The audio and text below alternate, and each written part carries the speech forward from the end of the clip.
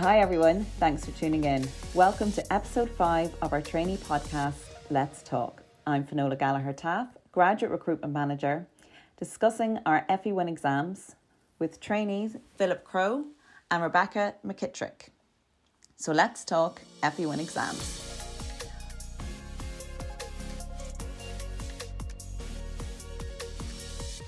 Welcome Philip and Rebecca. So please introduce yourselves to our listeners. My name is Philip Crowe. I studied law and economics in UCD, graduating in 2017. I joined A&L through the summer internship programme, which I completed in July 2017. I'm currently a second seat trainee and I'm on the white collar crime team, which sits in the disputes and investigations group.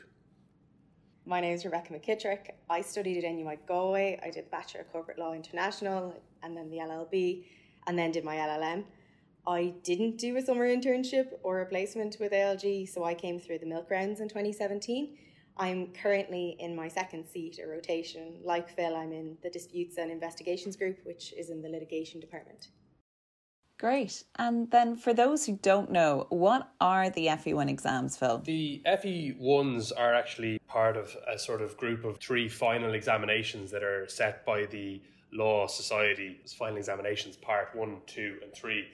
The FE-1s are essentially an entrance exam or a set of entrance exams which you have to undertake and complete all 8 in order to qualify for access to the solicitor training programme of the Law Society of Ireland.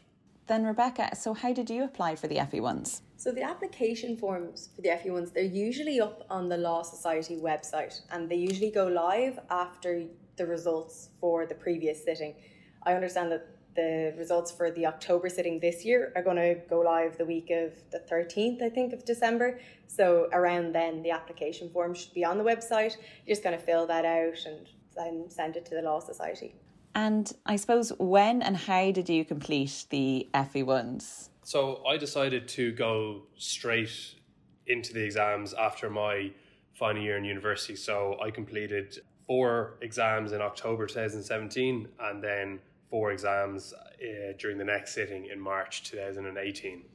And for me, I graduated from my master's in November 2018. So I did my first set of FE-1s in the March following that. So I did 6 FE-1s March 2019 and then I did my last 2 in the October 2019. What advice do you both have in regards to deciding when and how to complete the exams? It'll be different for every student. Some do 4 and 4, some don't. Some will work part-time or full-time. Some won't. I think you can now do them during university, which I personally would have found very, very difficult.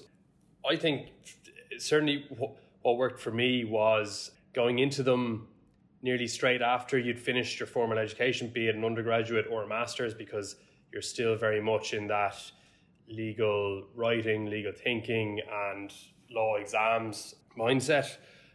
In terms of working or studying full-time, I took the decision to go at them full-time, so I would have studied during August, September, and then sat 4 in October. And then again, I would have studied January, February, and sat 4 in March. I mean, they are quite difficult exams. Certainly I found them very difficult. And as I said, I would have found it very, very difficult to work part-time or full-time as loads of people do. So what worked for me was to give them sort of the respect that they deserve and really study full-time. Yeah, no, I'd completely agree with that. I think deciding when to do them, it's really subjective and it definitely depends on your own particular circumstances. So for me, I did them as soon as possible after my master's. Again, because I wanted to stay in that legal mindset. I didn't want to lose the ability to answer a law question, if that makes any kind of sense. And I didn't want to have the exams too close to when we were supposed to start our traineeship. So we were supposed to come in April 2020.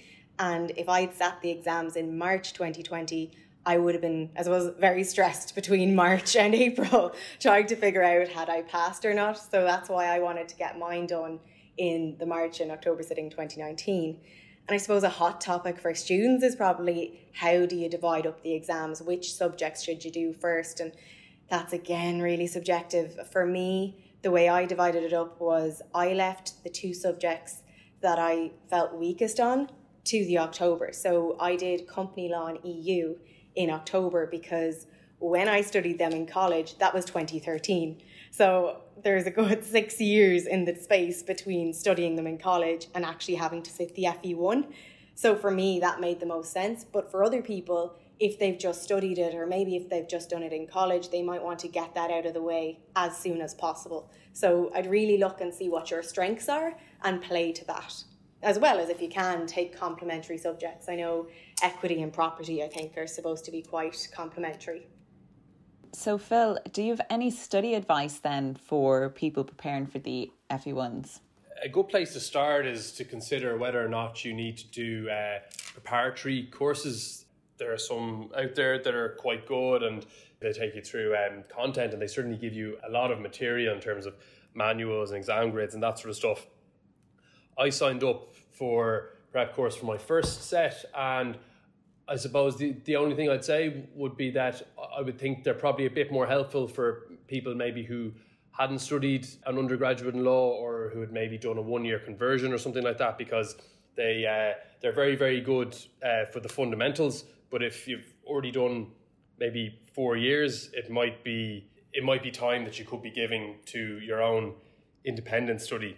That said, you do definitely need materials, and a lot of the education providers they write FE-1 manuals every year, so you can get those by signing up for the preparatory courses, or alternatively there is a good second-hand manual market. So in your university or your college, or just maybe through law firms or people you'll always find manuals which will be second-hand, and they might be helpfully highlighted or annotated as well, with lots of gems of info. Another piece of material that is very, very helpful is an exam grid. So some people will have gone to the trouble of sifting through maybe the last 10 or 12 rounds of FE-1s and marking on a grid what subject or what topic has come up in what subject and when. So that's a great way to really analyse, what are the favourite questions to be asked by the examiners. There will be a couple of things that will nearly always come up.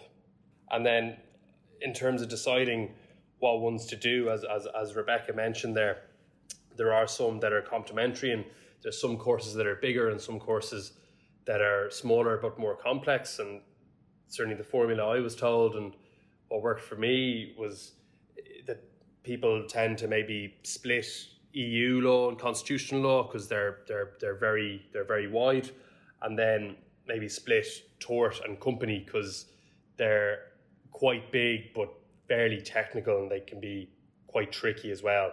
And then between criminal and contract and property and equity, there's not much to divide them course-wise. They're all fairly similar. Some people like the complementary nature of maybe property and equity, as Rebecca said, or contract and equity. Some people would like to divide them. So that'll very much be an individual decision.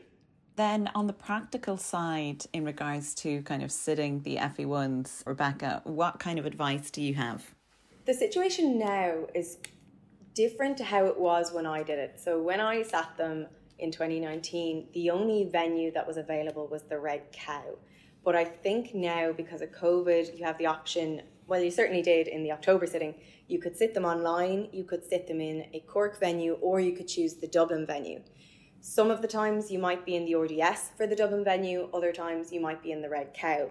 I can only really speak to being in the Red Cow, and I suppose the first thing for you to do is, when you're filling out your application, know for sure where it is you've selected that you want to do your exams. That sounds like a silly thing, but I know of people who have filled it out, and then when it came to the day, they panicked, realising actually I selected Dublin, and the week before isn't a good time to figure that out. So definitely be aware of that.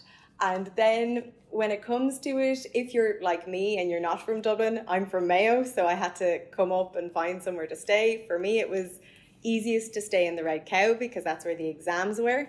But I'd certainly look around and see where the most convenient accommodation for you would be.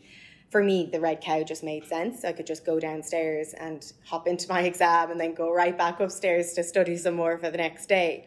When it comes to the online exams, I understand that the Law Society have a page on their website about the criteria that's needed, internet strength, all that kind of thing, which would definitely be useful in reading before applying. Figure out what suits you best. And as I said earlier, play to your strengths. And I know Phil has said this already, they're difficult exams, so you shouldn't make it any more difficult for yourself. And then getting to the venue. If you live in Dublin, like Phil, you didn't have to travel up, but you still have to accommodate for the traffic on the morning. You still have to make allowances for those kinds of things. You don't know if it's going to be raining. You don't know what could go wrong. So if you get there with plenty of time, at least you'll be able to settle in before your exam, because you don't want to go in stressed or thinking about somebody who pulled out in front of you and you almost crashed into them, whatever it might be. You don't want to bring the stresses of the morning into the exam. Great. Well, thank you both for some great advice there. I hope you all found that very helpful. Just a reminder, our applications will be closing on the 29th of October at 5 p.m. You can apply to these via our website at algoodbody.com/careers/trainees-interns, or you can contact us at graduatetalent@algoodbody.com with any questions. Thank you.